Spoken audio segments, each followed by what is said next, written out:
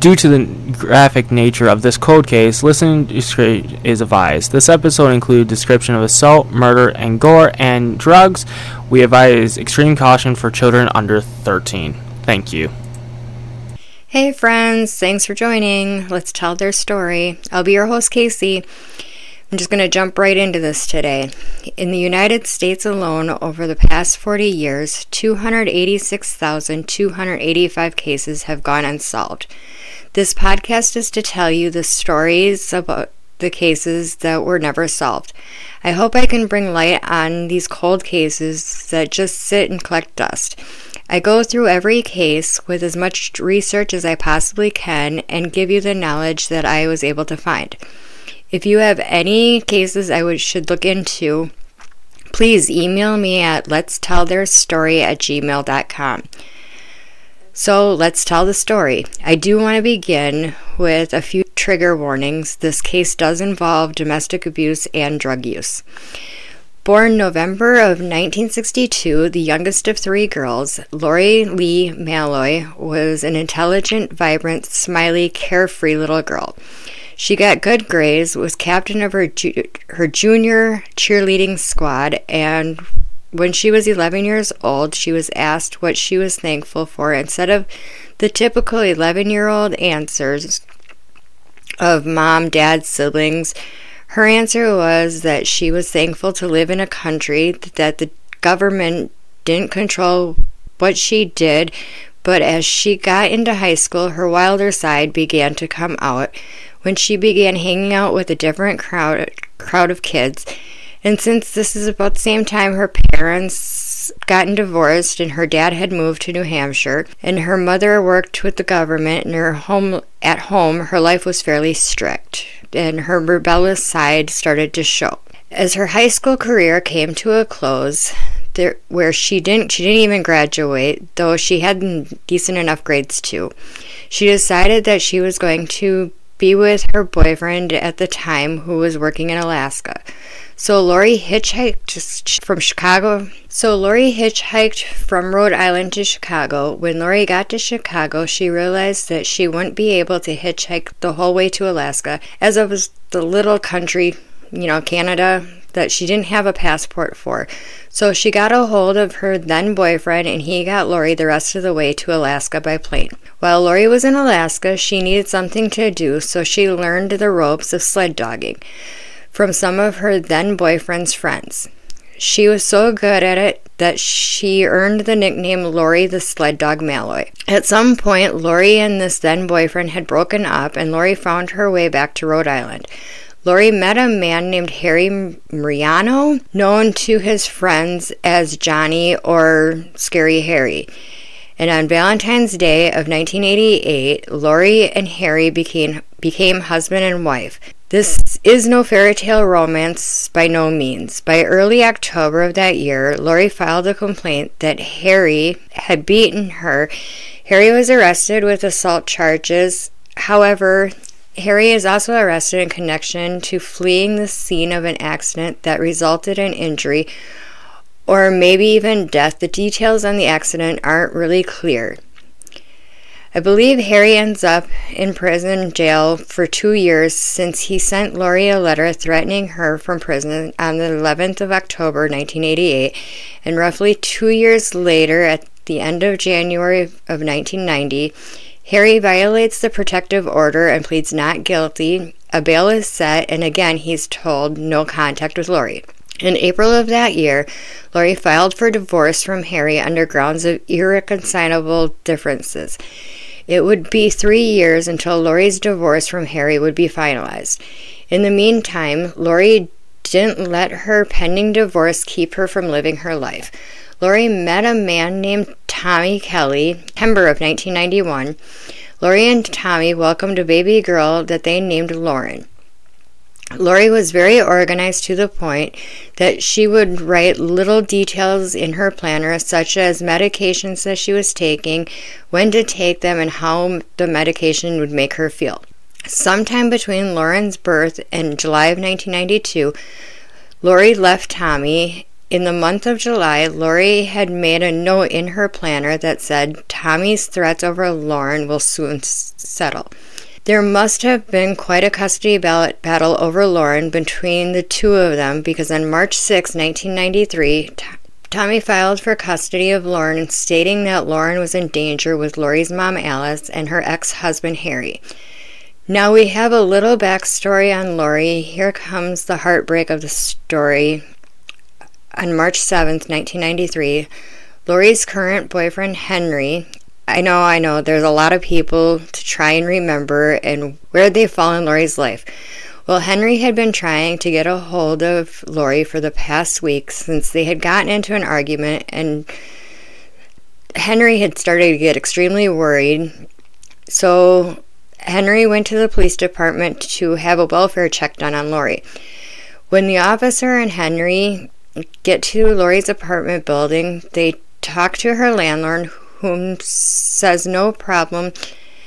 They'd get a key for Lori's apartment, only there was no need for a key. Since the officer noticed the door was ajar, the officer and Henry enter into the apartment, only to be greeted with a horrific scene. On the kitchen table sat 2 drinking glasses and leftover salad, shreds of dark hair scattered about, a full refrigerator that had been unplugged, and the noise of running water that originated from the bathroom sink where Lori's lifeless, bruised, naked body lay with slices of bread around her. Lori lay there entangled in what seemed to be her dark hair wrapped between her toes and intertwined between her fingers. The first responding officer determined that Lori had expired and contacted his chief to let him know they had a homicide on their hands. When homicide detectives showed, they had taken Henry outside and began collecting evidence, which included hair samples from a shoe that was on an entrance table, a bath towel that had mucus on it, the sheets and comforter from the master bed, and the drinking glasses, more hairs, and several infant clothing. I want to pause for a quick second here and say that there is conflicting and unknown facts about Lauren's whereabouts at this particular time. We can unpause now. A sexual assault kit was to be completed on Lori as well. All in all, there were 14 different pieces of evidence that were brought in for examination. On March 8, 1993, an autopsy of Lori was to be conducted. It wouldn't be until August 11, 1993, before the final cause of death would be ruled for Lori. The medical examiner on Lori's case ruled her death natural, hypertrophic cardiomyopathy, or hardening of the heart in layman's terms.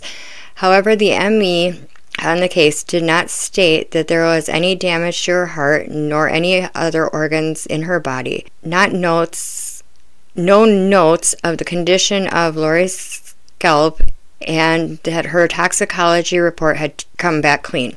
Lori did have a history of drug abuse in the past, and that was what her boyfriend and Henry and her had gotten into the fight over, that she wouldn't talk to him. But the autopsy report did note that Lori was a known cocaine user.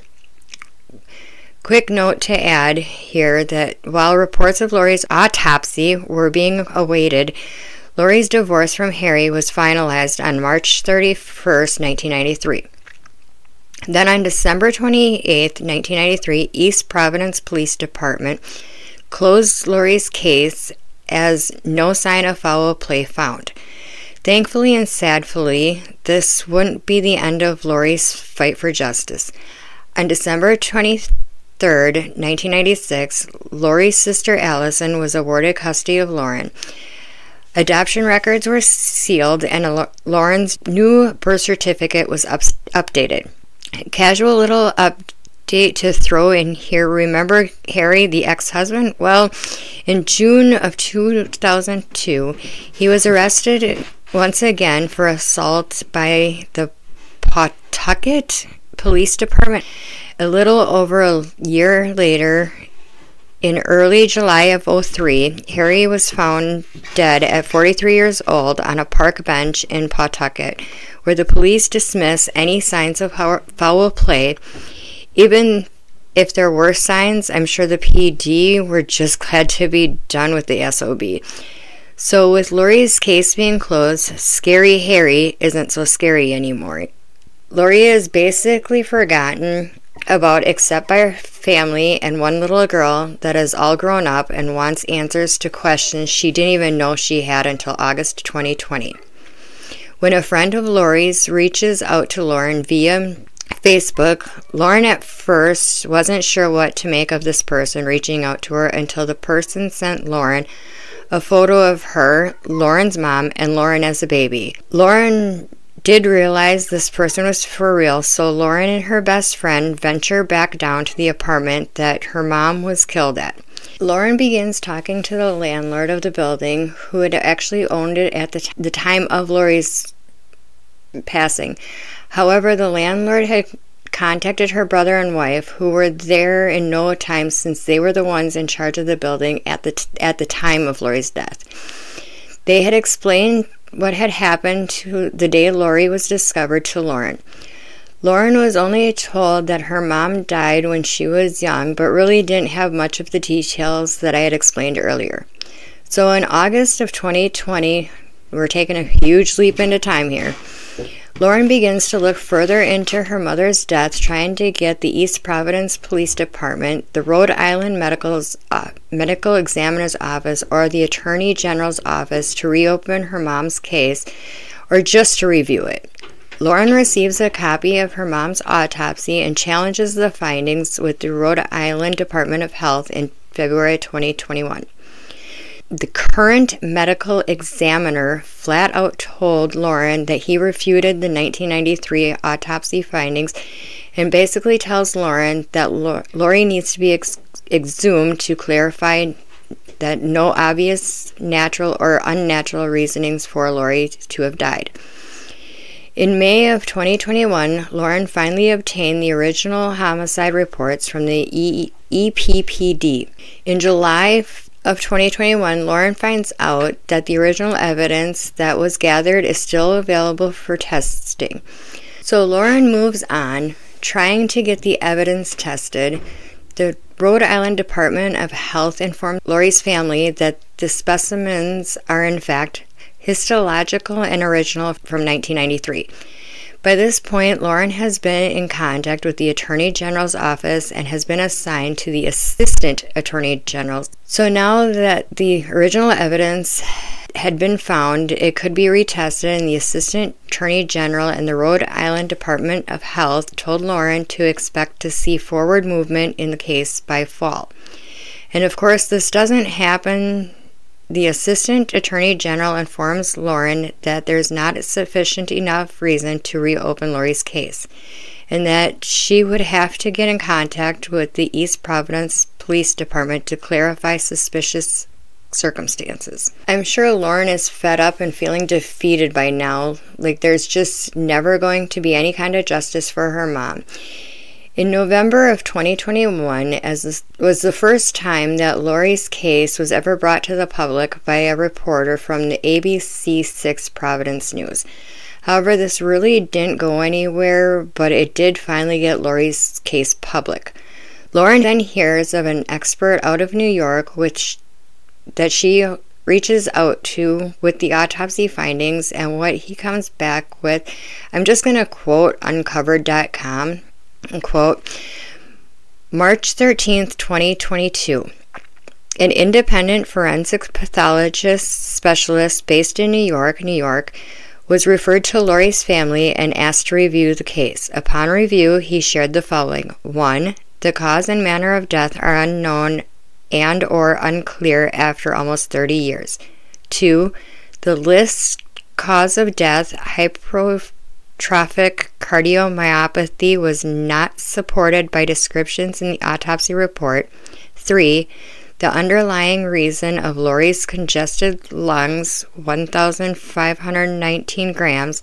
Hello, it's the editor again. I'm just going to tell you this one information that Casey forgot to tell you is the lung average range is between the two is 299 grams for the left lung and 340 grams on the right lung. So the total average weight of a female's lung is about 100 grams, 1,000 grams. So that is important to know. At time of death did not have a reasonable explanation as of now. 4. The availability of any residual tissues slides should be reviewed to establish a cause of death from the perspective of forensic pathology. 5. The circumstance of Lori's death should be investigated and or reinvestigated by police, unquote. As of March 17, 2022, the Attorney General's office need to give Rhode Island police orders from their agency to take over the investigation. Lauren has began a petition to get Lori's case reopened called Justice for Sled Dog. To get Lori's case reopened, a link to the petition is available through the undercover.com website. Just put in Lori Malloy and scroll down to what's left to be uncovered. And click the link. It will take you directly to the petition. And that is the story of Lori Sled Dog Malloy. Lauren, if you ever hear this, I really hope that I did your mother's story justice. If anyone has information, they should email unsolvedri.com or call the East Providence Police at 401-435-7600. My sources are uncovered.com and Catch My Killer podcast by Mark Hoover. Podcast number is podcast episode 138. Lori Lee Malloy is definitely worth a listen. Thank you and have a great day.